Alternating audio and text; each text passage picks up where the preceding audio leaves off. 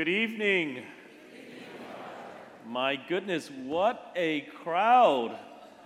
We got people standing in the back there as well. Well, welcome to this very first day of Lent. And to reflect with you on this Ash Wednesday, I want to talk to you about experts' opinions. Now, we can all agree that expert opinions can be quite helpful. But at the end of the day, expert opinions are opinions. And people sometimes forget that. And our expert opinions aren't just gospel truth that we follow blindly. And to be honest with you, I have very little regard for opinions that is purely intellectual and lack practical applications. And sometimes I do take great pleasure in ignoring experts' opinions. And to give you an example, when I was teaching, I was told to never do two things. First, never give a 0 in a test. And second, never grade with a red pen. And I find all those two instructions absolutely absurd.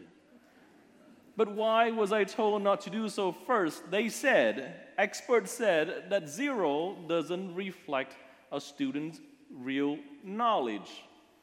I agree. Yes, a 0 doesn't reflect an overall knowledge of a person. However, if any of my students do not know the answers to my test, that means that student doesn't know anything, and I am happy to give a big fat 0. Second, why was I told never grade anyone with a red pen? Because experts do not want the child to be traumatized in associating the color red with a bad grade. And I thought to myself, oh my goodness gracious, if a child is traumatized by the color red, that child is going to be traumatized by just about anything in life.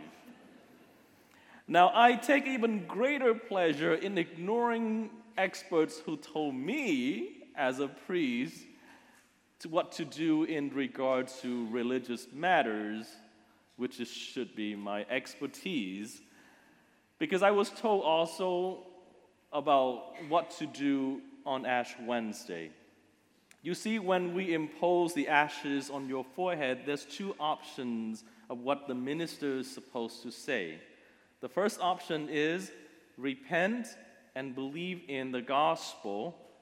And the second option is remember that you are dust, and unto dust you shall return. Now, my preference has always been the second option, but I was told not to say that to the kids. Why? Because it affects their self-confidence, to be reminded that they are dust. And once again, that was completely absurd, because it's a wrong understanding of what the ashes mean. The ashes that we impose on our forehead today is first and foremost reminding us of our nothingness, that we are nothing before God, and indeed, He made us from dirt, from dust He created us, because from nothing He has made us into something, and something wonderful and beautiful. It is a reminder of weaknesses and of sinfulness. And we wear that mark on our foreheads as a reminder that we are weak and fragile human beings, not so that we feel bad about ourselves, but so that we may rely even greater on the grace, on the power of God who sustains us in everything that we do.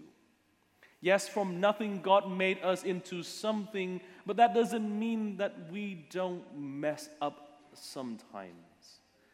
As human beings, we mess up all the time, and that is a reminder that we are always in need of God. And that's what we're celebrating here today. As we are imposed with the ashes on our forehead, remember and take great pride in the fact that we are nothing, but God in His Son has made us into something beautiful and wonderful. And that regardless of our sinful nature, He's willing to die for you and for me. In the next 40 days of Lent, as we take on penances, as we take on sacrifices, it's not so that we would feel so good about ourselves. It's not meant to be like this. We experience the struggles of giving up something, the struggles of making sacrifices to realize just how weak our human nature is and that how much we are always in need of God's graces.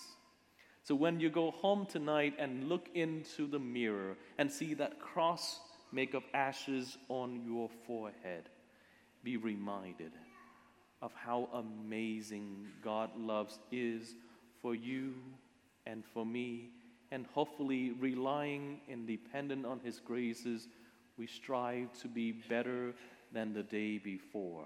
We strive to be better human beings for the world around us. At the end of the day, that's what Ash Wednesday is all about.